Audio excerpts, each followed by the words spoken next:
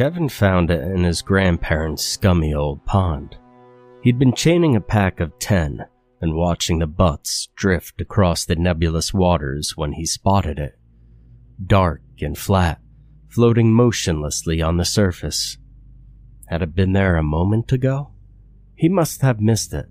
Either way, it certainly wasn't a piece of broken fence or a branch. There was no telling what the crazy bitch had thrown into the water before she went AWOL. Could be something valuable. He snatched up a long-handled net leaning against the nearby fence and fished the object out of the water. It was a box. The surface was slick with slime and algae, and the keyhole was clogged with silt and dirt. But he thought the craftsmanship looked fine nonetheless, and decided to work on opening it later, providing the hinges weren't rusted shut. He would have asked the old woman about it, but obviously that wasn't possible. His grandmother was gone, most likely dead. He thought her only neighbor probably was too, judging by the dilapidated state of the only other house he'd passed on his way here. The damn roof had practically collapsed in on itself. Running the pads of his fingers across the box's surface, he thought, I'll ask Granddad next time I visit, if I could get a sane word out of the old relic. But he only visited the Blackwood home, with its grimy walls, grim-faced orderlies, and iodoform scented corridors once a year, and only then, if he could help it. He hoped the old man would die soon. 30 miles was a hell of a trip to make every July. More to the point, he supposed, was that he was scared. Scared that one year he would arrive with his customary cheap card and even cheaper present, only to find the old sailor lucid enough to ask him about that night. About the break-in and the masked intruder who had beaten an old woman unconscious before stomping on an old man's head until it cracked like a rotten egg, until pieces of brain were splattered all over the linoleum like yesterday's porridge. Or ask him how the intruder had known to look for their jewelry and cash in the nook beneath the kitchen sink. His grandmother had disappeared shortly afterwards, vanishing without even a single goodbye. Only now, 7 years on, had she finally been declared dead in absentia. He stowed the box in his backpack alongside with the few odds and ends he'd found that looked remotely valuable. A gold, he didn't know if it was real though, plated fountain pen engraved with the date, 13/07/83. That was meaningless to him. A pale-skinned porcelain doll in a frilled baby blue dress with dirty golden ringlets, which he'd wrapped in an old t-shirt to hide its unerring grin. An elaborate silver frame containing a photograph of all the grandchildren and the smiling grandparents. He'd thrown the photograph away. There were other things as well. He wasn't sure if they would be worth anything, and as such, hadn't bothered with them. Mostly the house had been crammed with junk, sentimental shit acquired during his granddad's naval career. Boxes and boxes of washed-out photographs, amateur oil paintings of ships and lighthouses and anchors, pieces of driftwood lashed together and mounted on the walls, coils of rope thicker than Kevin's leg, an enormous rusted anchor in the basement. How the ladder had found its way through the narrow doorway and down the rickety flight of stairs, well, he didn't know. His Nikes were still damp from slogging around up to his ankles in water while he was down there. The foundation was probably subsiding by now. A bird cawed overhead, snapping Kevin from his thoughts. He ran a tattooed hand across this shaved head, which was dripping with sweat. There was nothing else out here. He decided instead to dry out his shoes and eat. As he crossed the threshold, he thought he saw a drape in the hall twitch, and the scent of iodine seemed to linger in the air. But of course, that wasn't possible. and seconds later the smell was gone. Kevin was slouched in his granddad's high-backed chair next to the patio doors with his muddy shoes. He'd changed out of his Nikes, propped on the once pristine coffee table, and a greasy slice of pizza dripping between his fingers. Old sea charts and framed navigational maps, cracked and yellowing with faint blue ink barely visible, adorned every wall. A brazen brass telescope was mounted above the empty fireplace, and a score of wooden ships dotted the mantel. Pieces of rigging hung from the low ceiling, and fat black spiders made their homes amidst the dark wooden joists. The whole place stank of salt and damp wood, and the wooden fishermen in every room, with their pointed beards and jovial eyes, were downright spooky. He turned 3 of them around to face the wall already, but there were dozens he'd missed. Mildew ran rampant in the corners and dark places of the house. He hadn't expected to find any medals. He knew they'd all be revoked following the old man's dishonorable discharge. Kevin didn't really know all the details, nor did he care to. A bound man thrown into the Atlantic, another drowned just off the coast of China, and a third keel hauled halfway across the Baltic Sea. His granddad had been implicated in all 3, alongside 6 other men, although none of them had ever been formally charged. The whole thing had been swiftly hushed over. Probably the old man got what he deserved. Unlike me, Kevin thought. So far, all I've got is shit. And that was when he remembered the box. He rummaged through the backpack with his free hand, upturning a nearby vase filled with wilted daffodils with his elbow before his fingers closed around the slimy surface. He was still scraping the last of the muck from the lid, using a blunted knitting needle some time later, when the last rays of the setting sun reflected off the pond's surface, staining the garden in ominous reddish bronze. The box was much more detailed than he'd first thought. It was definitely worth something.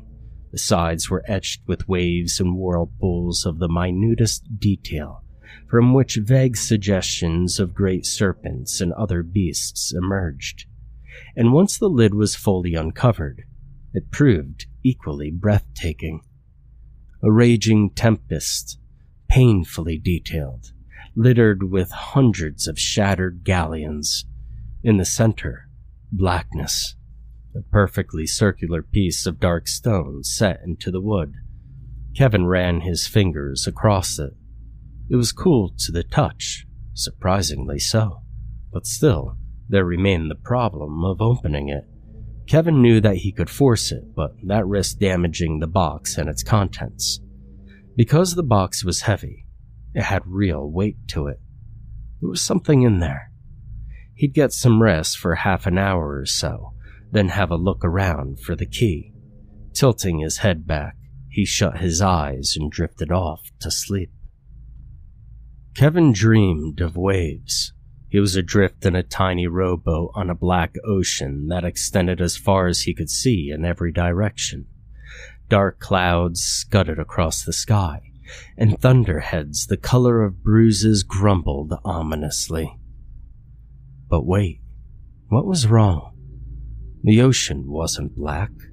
There was something moving beneath his boat, an unimaginable mass that darkened the water and rolled the surface. He felt the boat rise beneath him, and he was pitched backwards into the abyssal waters. He was sinking to the depths, and something was moving down there, rushing through the darkness towards him. He opened his mouth to scream, and the water poured in. The bright white light hurt his eyes. Kevin blinked like a mole dazed by a torch, and then the world swam into focus. He was hunched over in front of the tiny window in the attic, affording him a perfect view of the moonlit garden and the mirrored surface of the pond. It was strange how it looked so much bigger from up here. so much more oceanic. What the hell was he doing up here anyway? And what was that noise? A soft, mournful tinkling, like putting your ear to a seashell or standing on the deck of a fishing boat in a light autumn rain. It was beautiful, yet it chilled him to his very core. The box lay open at his feet, illuminated in a small pool of moonlight. The inside was a single compartment of plain wood, completely devoid of any carvings or images, and something silver was rotating slowly in the center. He reached for it with a shaking hand, and that was when the surface of the pond began to move. A score of ripples spread across the still waters. A huge mass began to coalesce, moving sluggishly beneath the surface. Something sleek and dark broke the surface, lashing out and decapitating a nearby stone cherub. Kevin watched, transfixed, as a smaller shape crawled forth from the water, moving with hunched deliberation across the lawn. The moonlight threw too many details into stark clarity. Blackened skin like worn leather, bedraggled wisps of hair, sagging, lichen-covered breasts, and arthritic hands curled into claws. His grandmother stopped next to the headless cherub and looked up at the window, her eyes flaring with a hellish intensity, and smiled. Her teeth were mossy gravestone nubs. Her wrinkled gray flesh of her thighs gave way to yellowing bone. Long silvery worms slithered through the hollow places of her body, and something, many-legged and glistening, emerged from a hole in the side of her skull and skittered sideways across her chest. Something that looked like a starfish clung to the side of her neck, but starfish didn't have mouths bulging with razor-sharp fangs. She crooked a gnarled finger at him. "Come on down, Sonny. Let's have us a little chit-chat by the water's edge." Behind her, the pond had swollen to monstrous proportions, the banks having long since fallen away. Water was spilling across the grass and onto the patio, jetting forth in geysers from the rapidly collapsing lawn. The sort of fish he'd seen on Discovery's deep-sea programs were floundering on the grass, phosphorescent and eyeless, utterly hideous. A crab the size of an Alsatian scuttled across the lawn and disappeared into the shrubbery. And the night itself seemed to take a deep breath, and the stars were snuffed out like so many tiny candles. Something gargantuan beyond comprehension broke the water's surface. Piscine and loathsome, it bellowed in atavistic rage. The sound was deafening, like a blast from a ship's horn. He had the sense of something cross between an octopus and a dinosaur. No, that wasn't right. The anatomy was all wrong. He felt his mind slipping away like an eel between his fingers. This couldn't be happening. He was dreaming.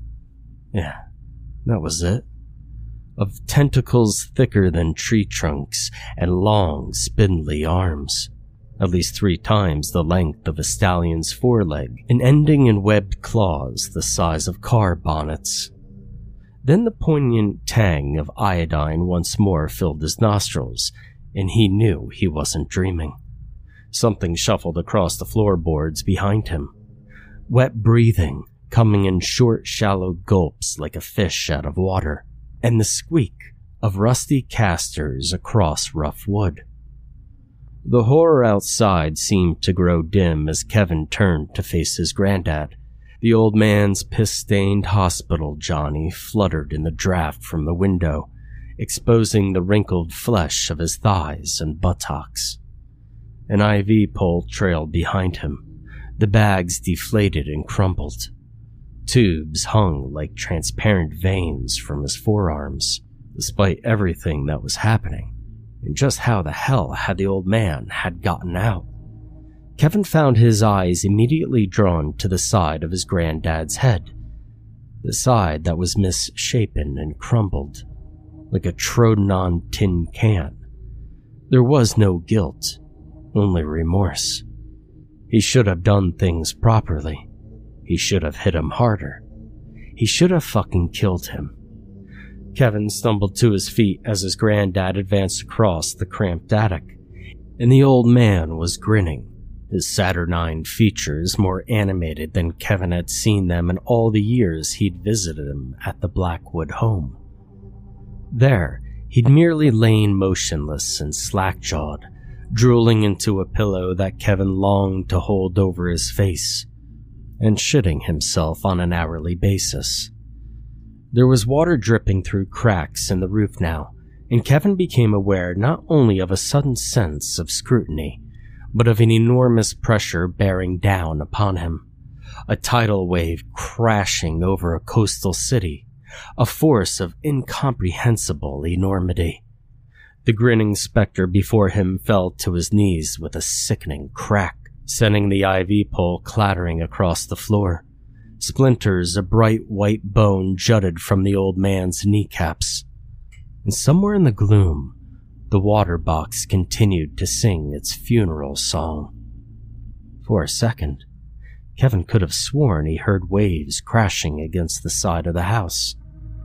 And then the light disappeared. The room was engulfed in darkness, total and complete, and he found himself unable to see further than the tip of his nose. He could hear the old man's labored breathing, moving closer now. The sickly sweet stench of rotten gums and decaying teeth filled his nostrils, accompanied by the grate of bone against wood. In desperation, he whirled toward the window and discovered why the world had gone dark. The thing from the deep opened a cyclopean eye, and the attic was bathed in ultramarine. His granddad, from the darkness, a rasp more like a rusted chain being lowered than a human voice. Edakalish nishrach nushinas et nisha bulash. This was followed by a wheezy chuckling, a sound like water on the lung. Then the roof exploded in a shower of tiles and wood, drowning out the guttural intonation, and an unimaginable pressure seized Kevin about the waist. His ribs snapped like matchsticks as he was lifted into the air. Red water spread across his vision. Only it wasn't water. It was blood. Through a haze of scarlet, he beheld a maw dripping with brine that was large enough to swallow an estate car and change. The stench was almost as overpowering as the pain crushing his torso. 1,000 dead gulls rotting beneath the summer sun. There was water everywhere, gushing from the pond at an impossible rate, and the garden now looked more like a small lake. Through a curtain of pain, he could vaguely discern his grandmother scaling the thing's vast body like a withered brown spider. Kevin understood, in his final moments, that there was truly a God. But he didn't love, and he certainly didn't forgive. He was an old God, a God of the deep whose fury against those above would be both beautiful and terrible to behold. He was death. Kevin's shoulders dislocated with twin pops, and waves of searing agony rushed over him. Then he was gone, lost in pain and darkness. He died slowly. He died without hope.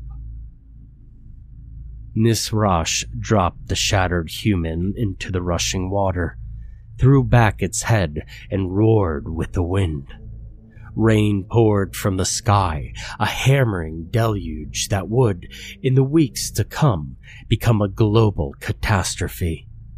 One of the seven walked the earth once more, and it would bring with it an ocean unending and suffering unbound. Rain poured through the space where the attic roof had been, beating a relentless tattoo against the wooden floor.